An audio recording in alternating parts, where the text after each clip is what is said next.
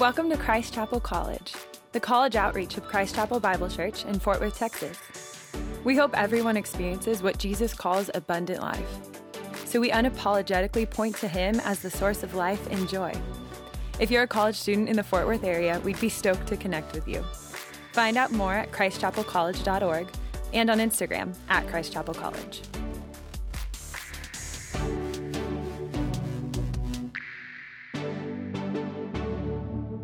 Hey, we're really glad you're here, man. It is a serious joy to get to worship with you, much less get to preach God's word this morning. My name is Ben. I'm one of the pastors around here, and I get to wrap up our series today in 1 Samuel.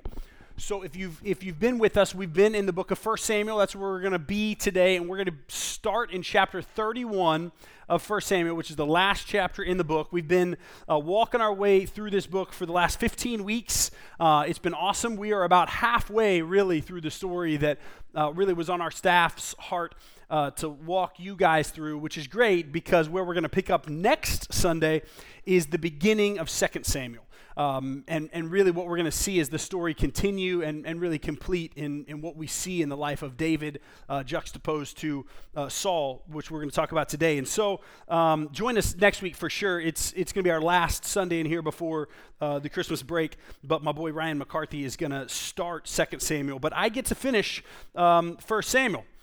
Chapter 31 is heavy. We're going to read it, so start flipping there. And if you don't have a Bible, by the way, we'll throw most of the verses up on the screen. But also, we've got Bibles around here. We'd love to just give you one. So on your way out, or if you want to right now, grab one, and you take that and keep it. While you're flipping there, just to kind of set up what we're doing, there's this term, sow and reap, right, which I'm sure you're familiar with. A lot of times it's talked about in kind of a spiritual, religious sense.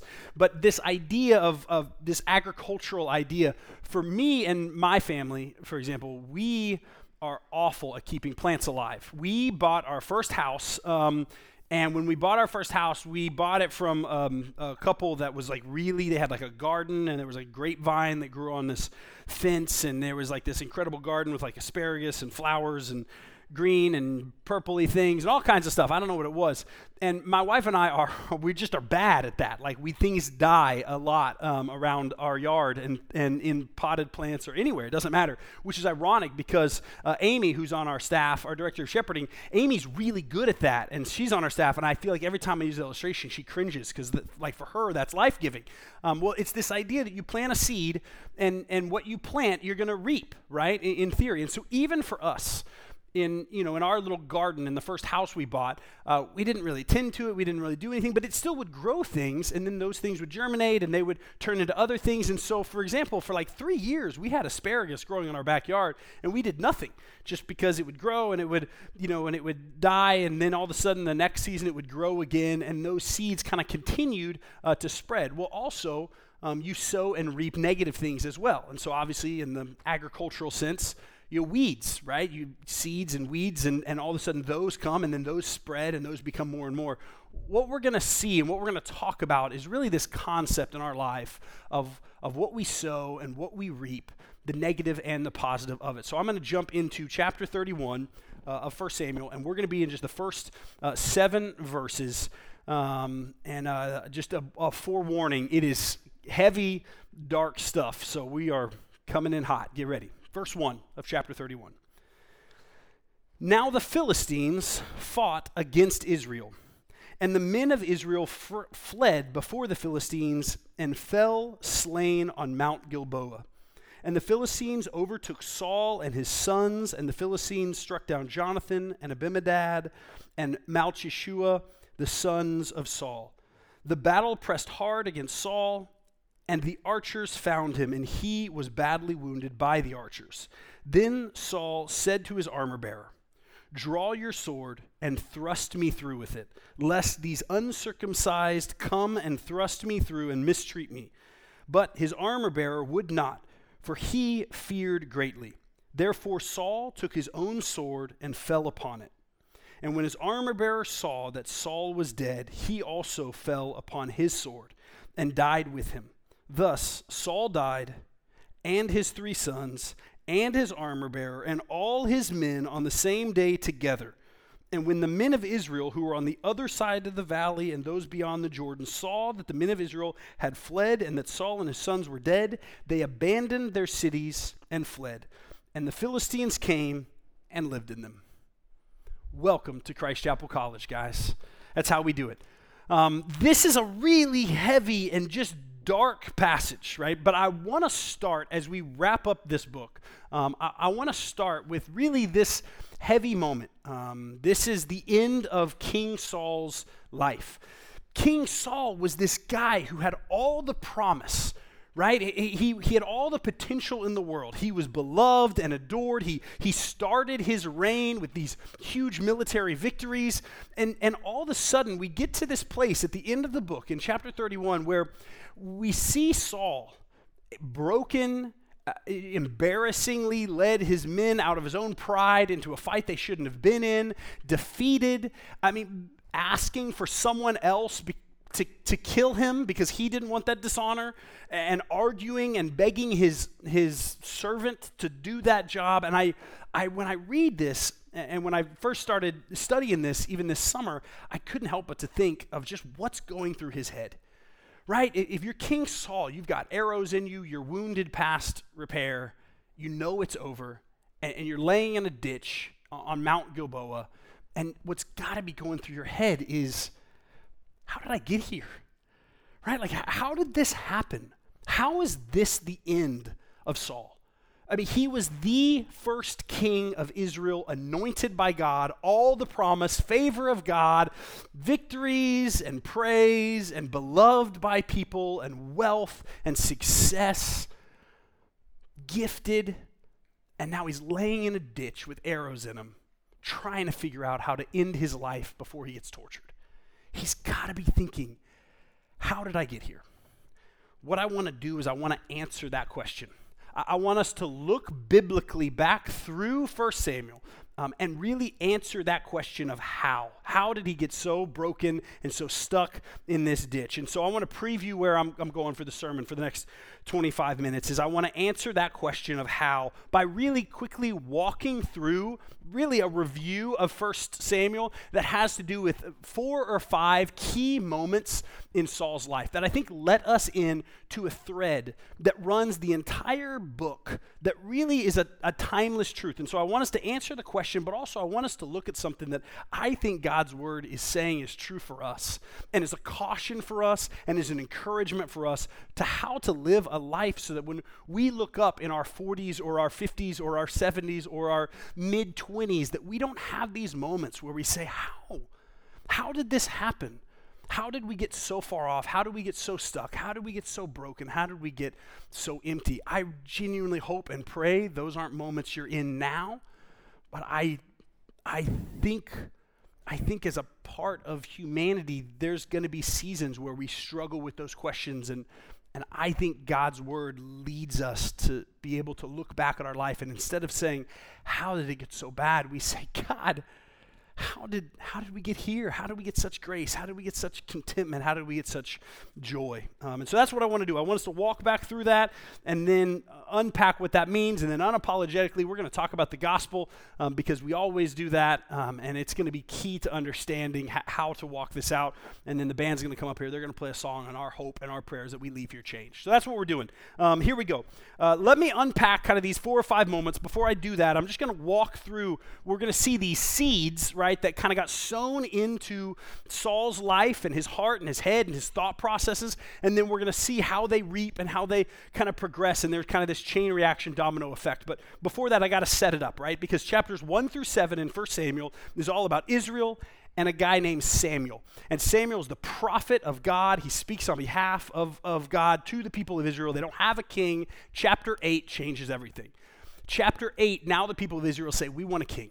We don't want just God and our prophet or our judge to speak. We want an actual king. Everybody else gets one. And so then in chapter 9, what we saw is that God says, okay, I'm going to give them what they want. They don't want me. They want an earthly king. Great. But then God points out Saul. So he tells Samuel, his prophet, that's the guy. So then in chapter 10, we see the anointing of Saul by Samuel. So look at chapter 10, verse 1, we're going to see just even in that first verse, we're going to see this go down. This Samuel and Saul kind of get this one-on-one, and Samuel's like, man, I heard from God. You're the guy. Verse 1, then Samuel took a flask of oil and poured it on his head and kissed him and said, has not the Lord anointed you to be prince over his people Israel? And you shall reign over the people of the Lord, and you will save them from the hand of their surrounding enemies. And this shall be the sign to you that the Lord has anointed you to be prince over his heritage. Okay, so let's stop right there. So what's happening is this is the moment, right? This is the moment where Samuel is saying, you're going to be the guy. Oil, it's kind of this, he's kind of being knighted in this way. And then he's going to say, here's the sign that's going to confirm that. And then I'm going to paraphrase it, but what's going to happen between verse 2 and verse 17 is Samuel says, all this crazy stuff's about to happen that's going to confirm it.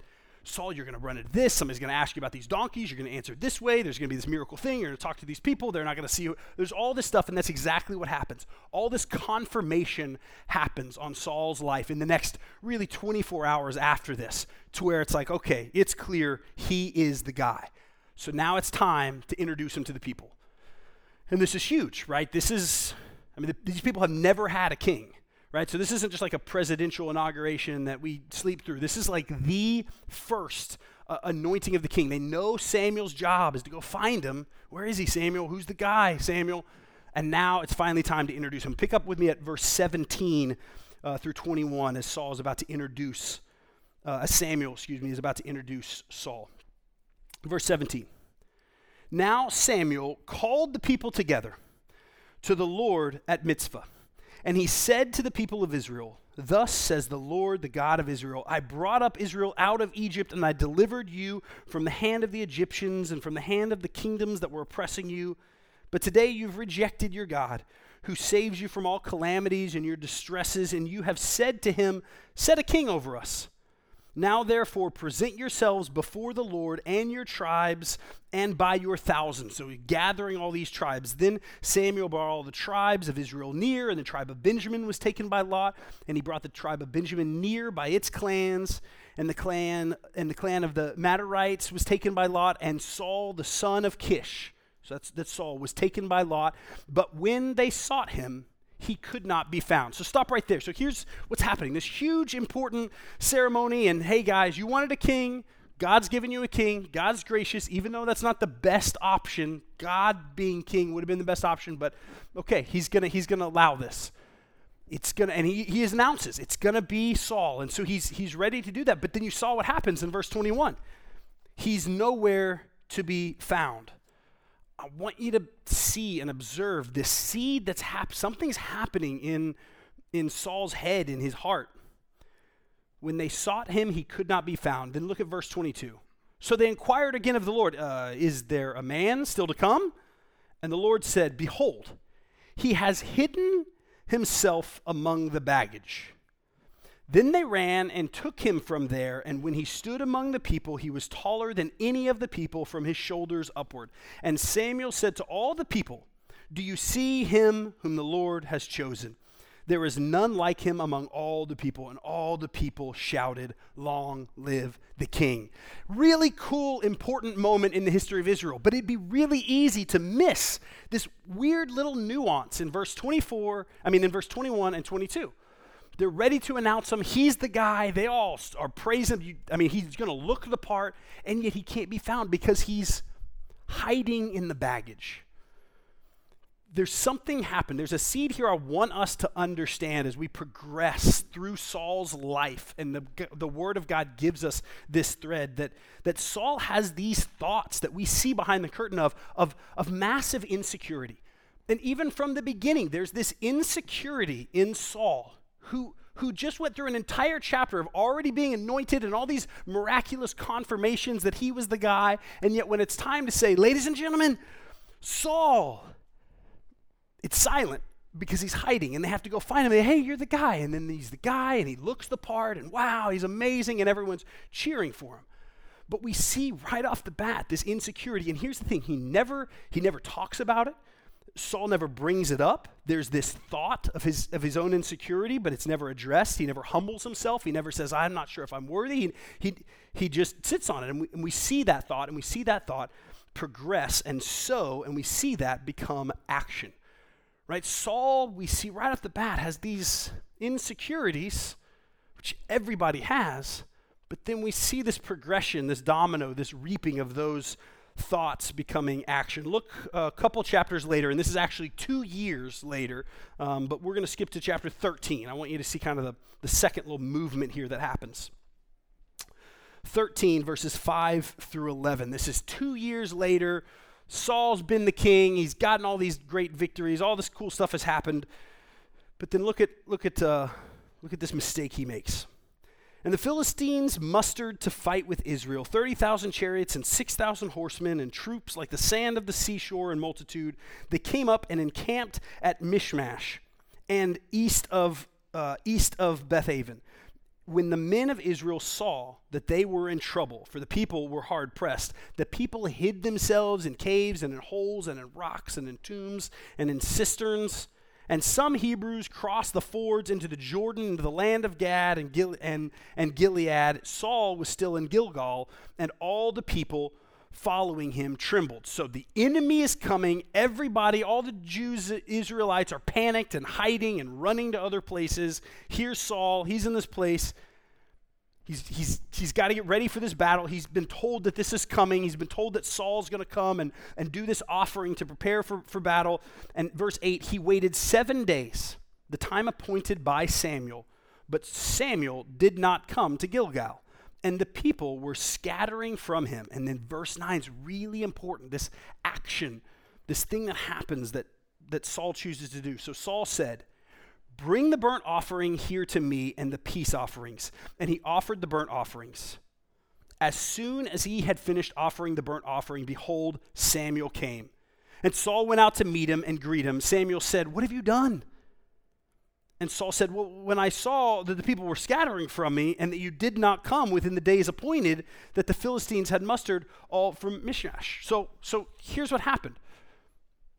This insecurity that we've seen in Saul from the beginning that goes unresolved, it starts to become action, right? That insecurity starts to become action and disobedient actions, and there's consequences, right?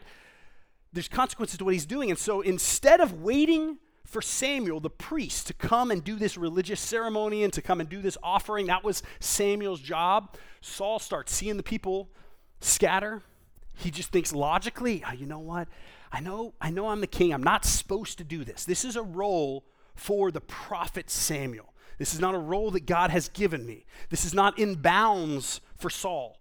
But Saul's thinking, man, I'm scared. I'm worried. It's not happening the way I want it to. I need to take control.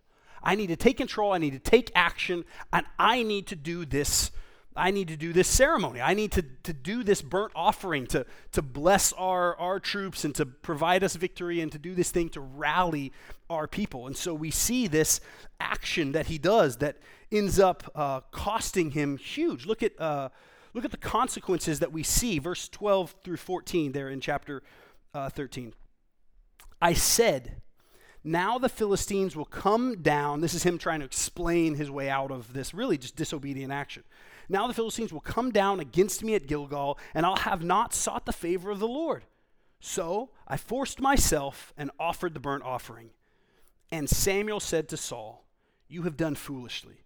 You have not kept the command of the Lord your God, which he commanded you. For then the Lord would have established your kingdom over Israel forever. But now your kingdom shall not continue. The Lord has sought out a man after his own heart, and the Lord had commanded him to be prince over his people, because you have not kept what the Lord commanded you. Huge turning point in the story and history of Saul, right? This insecurity, these thoughts that he had that he left unresolved, then started to become some disobedient action, right? That's this second seed. But then look at this action is going to start to become a habit, right? It starts small, but it really becomes a habit. Look with me real quickly to chapter 15. Right, chapter 15, we see this start to become a habit of his control, his fear. 15, verses 2 and 3, thus says the Lord of hosts, I have noted what Amalek did to Israel in opposing them on the way when they came up out of Egypt. Now go and strike Amalek and devote to destruction all they have. Do not spare them, but kill both man and woman, child and infant, ox and sheep, camel and donkey. God is serious about sin, and he's serious about removing sin from the land, right? God knows there are these people that are horrible people, and they've done horrible things and are doing horrible abominations against the Lord and against neighboring people and against the Jewish people. And so God says, hey, I want you to be a picture of my sanctification and my purification of what I'm trying to do in this land. And so God, again, gives him a command. And I'll just paraphrase where we go. We see the pattern of where this is headed, right? In chapter 15, what does he do, right? He's already kind of disobeyed because it wasn't convenient. He did his own offering. Well, chapter 15, he goes and they invade and they kind of take over this really evil place. But he leaves the king alive and he kills all the worthless animals, but all the best animals he keeps. And so he starts to just pick and choose how he wants to do this. It becomes a habit in his life that he gets to decide how he wants to function and how he wants to live and how he wants to do it his way. And so we see these dominoes in Saul's life fall. In chapter 18, I'll just paraphrase it, the fourth movement that we see is, by chapter 18, Saul is so jealous when David shows up on the scene. He's so jealous that while David's playing a musical instrument, the lyre, in the palace, Saul, on a couple of different occasions, tries to spear him. It says in chapter 18, pin him to the wall, because he's so jealous of David. And if you read chapter 18, you think, Saul is crazy. I mean, he's just gone crazy with rage. And at first he's like, cool. He's like, hey, come and play your musical instrument. And he plays and he snaps and he wigs out and he tries to throw spears at him. And he's like, no, we're cool. And he's just gone off the rails. But here's what I want you to hear, guys. And this is really important. That doesn't happen overnight, right? It'd be really easy to look at that. It'd be really easy to look at people in your life and say, man, this guy, this girl is off the rails. The way this person lives, the way this person acts, this person's lifestyle is crazy. It's off the rails. And it'd be so easy to look at them and do that, right?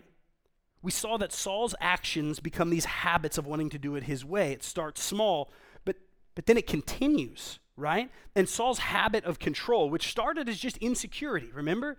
Just started as these unconfessed, unresolved thoughts, fears left unchecked. They become Saul's character of just jealousy and cruelty. It becomes who he is, right? By chapter 18, Saul is a pretty horrible person. Chapter 19, Saul tries to kill David. Chapter 22, Saul goes and kills a priest in a totally different land for helping out David. Chapter 24, again, Saul tries to rid the kingdom of David because he wants it his way. Chapter 28, Saul goes to a medium, like a witch, so that he can talk to ghosts. I mean, he goes off the rails, leading all the way to chapter 31. And King Saul, who had all this promise, is laying in a ditch, begging his servant to kill him. And he's got to think, how did I get here? How did I get here? He reaped and he sowed, and he reaped and he sowed. And we see this thread throughout God's word, this pattern that happens. A life of sowing and reaping, and eventually, very gradually, led him to that ditch. And here's this timeless truth in God's word, right? Here's this observation that's true for you, and it's true for me as we study this, right? There's this path, right? We sow a thought. We have a thought, and that thought reaps an attitude. Right? We sow a thought and that reaps an attitude. And that can look all kinds of unhealthy ways, right? It could be bitterness. We could really be bitter and have a hard time forgiving somebody. They don't deserve our forgiveness, and so we're just not going to forgive them, or that's a really complicated thing at times, depending on how badly somebody hurts us. And so we have these thoughts about people, and we just let them stay there, these unhealthy things. Maybe we have sexual thoughts, right? We have thoughts that, and make no mistake, God invented sex, man. It drives me crazy whenever churches and ministries just throw that. I mean, God invented it. It's a good and great thing, but when we take it out of bounds of how God designed it to work between a husband and wife, and so maybe in our lives, certainly in my life, I've struggled with, you have a thought, and you let those thoughts become dormant. You let those thoughts stay in your head, and you start to see a romantic partner, or you start to see the opposite sex in a way that then all of a sudden becomes an attitude. It's not just a thought, it becomes an attitude of how you see them, right? And maybe it's not even those things on the list that we know we should flee from. Maybe it's even things like self-righteousness, right? Maybe it's even a thought of, man, I've got to earn this. I got to be moral enough. I got to be good enough. I got to go to church enough. And so all of a sudden we start believing a thought, a lie, ultimately, that says, well, you're not good enough unless you can earn it, unless you clean yourself up. That's how you're going to be able to present yourself before God, is you got to clean. And so then that thought starts to become an attitude that starts to shape. And then that attitude, we sow that, and that starts to reap action, right? It goes from thoughts to all of a sudden we start acting on some of those. I mean, we've all done that. We start to make little chips away at whatever those actions are, whatever those steps are. Maybe these places that we start to step out of bounds, and that becomes more and more comfortable for us. And certainly for Saul, it became more and more comfortable to just do it his way, to just only think through this new lens, this new attitude, these new actions. And so then we sow those actions, and then we reap habits. Right? And we're sowing in actions and we're reaping habits. And now they're just habitual in our life and we don't even know why we're doing them anymore. And all of a sudden we find ourselves going through life with these habits that we don't like that we do anymore. We're not proud of them. We aren't necessarily fruitful in our life or enjoyable. And we start to find ourselves a little bit in those ditches, and we start to maybe be discouraged, or we start to be just worn out by these habits in our life that don't actually produce joy or life, and then we sow those habits, and then we reap a lifestyle, right? It starts to shape our character.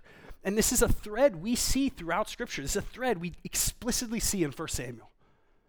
It's easy to look at chapter 31 and just miss, wow, Saul's crazy. Saul's crazy, and I guess he's a bad guy. But man, nobody starts that way.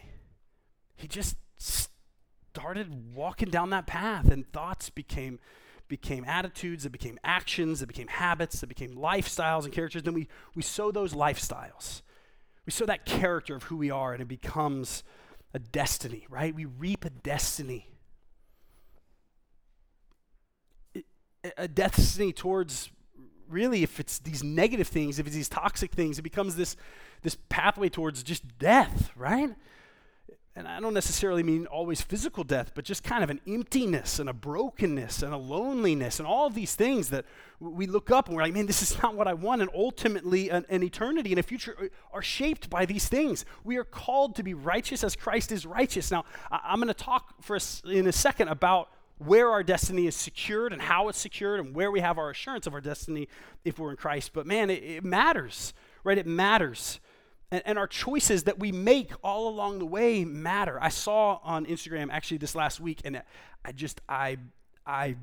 my brain exploded a little bit, and it was somebody that had posted something that said something to the extent of, man, I take so much comfort in the fact that I know God wouldn't let me ruin my life. And so kind of the idea was, I don't exactly know how it's phrased, but it's the idea that like, hey, I'm going to do whatever, but I don't really know if I'm making the right decision. I just know God wouldn't let me ruin my life. And that's a really dangerous mentality. It's amazing how popular that mentality is, right? Well, I'm just going to live however I want to live. And then we just say, well, there's just going to be this cheap grace that covers it. And God's going to make it all work out for our good.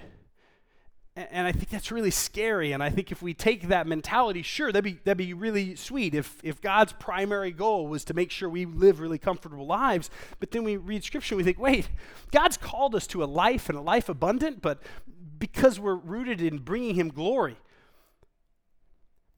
we live. You guys live in a world as college students and young adults. You live in a world where people are constantly lying and planting the thought in your head, this is college. Live it up, right? Sow your wild oats is literally a phrase people say to college students. Now is the season for you to sow your wild oats, which means you will reap those things. And being in ministry for a while and walking with young adults and college students and young married couples, man, and I watch those patterns that are established in their life that doesn't turn out good. And yet you live in a whole world that says, get it out of your system. Go and chase, go and do whatever you want to do. Live for yourself, live your way. And man, you've got a world around you that is selling you something that is going to keep you hungry and keep you going back and keep you buying what the world is selling and keep you massively empty. And you're going to keep going back to these empty wells to fill you up. And it is prone to all of us to fall into those traps. And so here we have a culture that says, yeah, do whatever you want, do whatever you want. And my hope and my prayer is that we see God's word and the Holy Spirit and the gospel convicts us to say, wait, I don't want to do that. I want to live for him. I want to surrender. I want to be free from that. I want to break those chains. And maybe today you feel like you're stuck. I don't know how far down you feel like you are in some of those habits or lifestyles or thoughts or attitudes that you feel like you can't shake and you're not proud of. But there is another way, right? There is another way. And let me tell you what that way is not. That way is not just cleaning yourself up by moralism, right? That way is not cleaning yourself up by coming to church a lot and making sure you don't say the F word and making sure you don't see rated R movies unless it's about Jesus, right? That's not how we do that, right? It's not about your moralism. How we break that chain is because of the gospel of Jesus Christ. And a lot of us have heard the gospel. And then we take the gospel and we turn it into cheap grace. The gospel does not exist to be a pass to get you out of living a bunch of disobedience. The gospel is the power of God for you to be set free from your disobedience.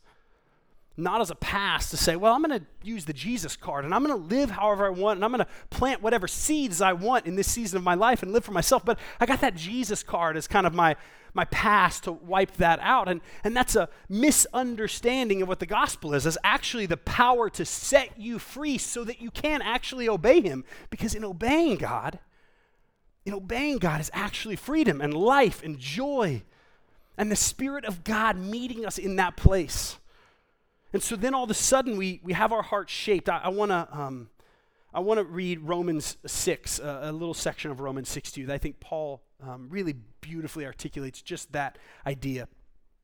But in Romans 6, Paul looks at the gospel, right, which is the fact that you can't clean yourself up. I am not good enough. I'm not moral enough. I'm not churchy enough to clean myself up, that I need a Savior to clean me up. And so the gospel is the only hope I've got. That 2,000 years ago, not a prophet, not a great guy, but God entered into our world in the person and work of Jesus Christ. And he lived the life that I was actually called to. He planted only fruitful seeds. He was only obedient and righteous as he was God in flesh. And then he hung on a cross and he died for my sins and for all of those who surrender their lives and say, no longer for myself. No longer will I be king. No longer will I live for myself in this season and do me. I will be about you. You are my king. You are my hope. And that surrender, that act of faith into Jesus and Jesus alone, then sets me free. And it doesn't just set me free to do whatever I want. It sets me free as being what Paul's going to talk about as a slave to sin, emptiness, winding me up in a ditch somewhere. It sets me free from that to being a slave to righteousness, because there's only two options. Look what Paul says in Romans 6. I'm going to start in 17. I'm not going to put it up there, but if you want to read along, or if you're note takers, man, spend some time in Romans 6, 17 through 23. That's what I'm going to read over you as we're about to wrap up our time. Listen to Paul articulate this beautiful progression of dominoes towards righteousness. He says, but thanks be to God that you were once slaves of sin. Slaves of sin have become obedient from the heart to the standard of teaching to which you were committed. And having been set free from sin, you have become slaves of righteousness. And then Paul says, I'm speaking in human terms because of your natural limitations.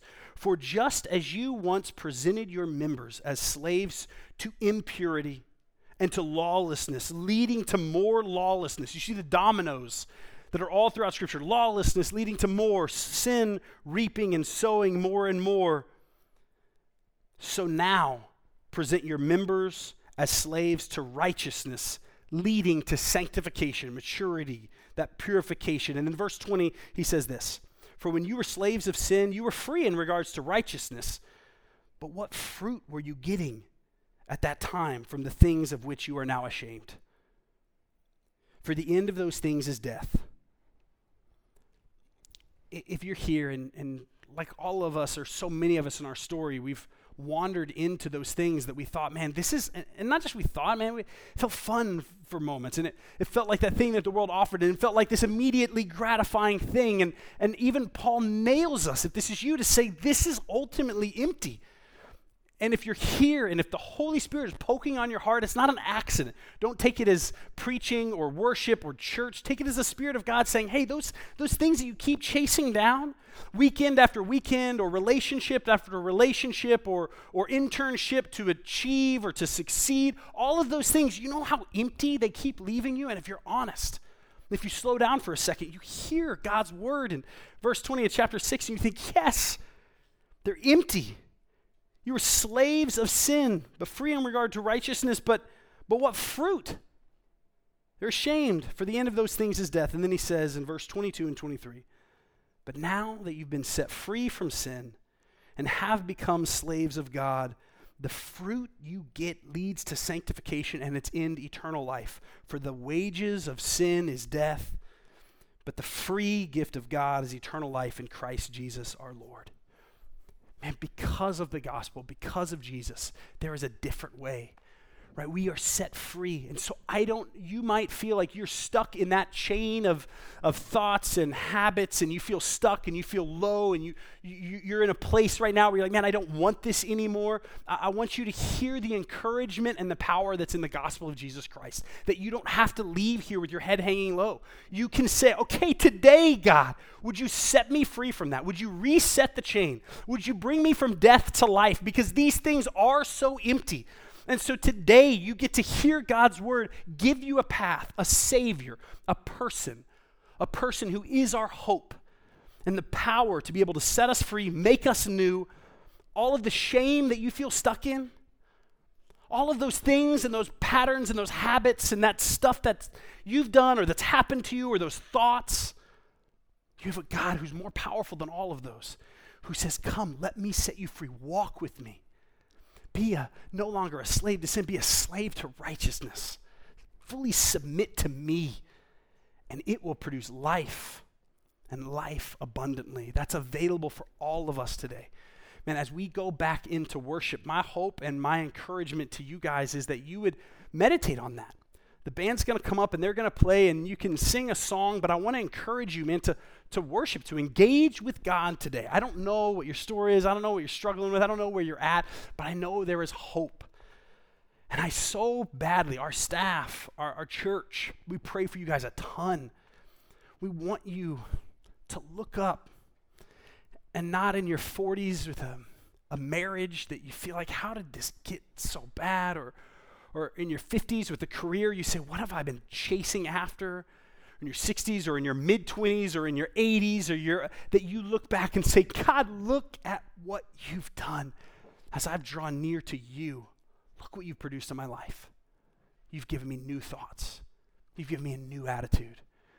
You've given me new action to follow you, and new habits and a new character. It doesn't point to me and how good I am, but it points to you. That's our hope, that's our prayer, and that's the power of the gospel. Let me pray for us. Father, we love you and we need you. God, I just pray for my brothers and sisters in this room. Lord, I pray that you would do what only you could do, God. That your Holy Spirit would move in their hearts, and my heart too, God. I need you. We boast in our desperation for you. And so, Lord, would you move in all of our hearts to find us in this so often broken chain that leads us away from you, and find us in those places and give us the faith to surrender and return to you, a gracious God, a Father who, because of Jesus and only through Jesus, you don't see our sin as a disqualifier. You see it as something that's paid for, fully paid for. Would we walk in that freedom? Would we have the thoughts that you've given us? Would we have the habits that you have designed for us to remind us and keep us in your grace? Would you draw us near to you? To my friends who are in this room, God, who,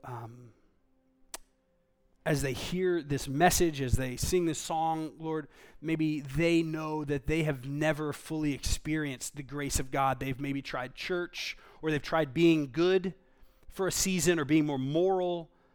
They've maybe acknowledged Jesus, but God, they've never become a slave to righteousness. They've never experienced the Holy Spirit setting them free and giving them a new heart and a new mind and renewing their life. God, would you draw them near to you and save them, God, that they would have the boldness today, this morning, December 3rd, say, Jesus, I need you.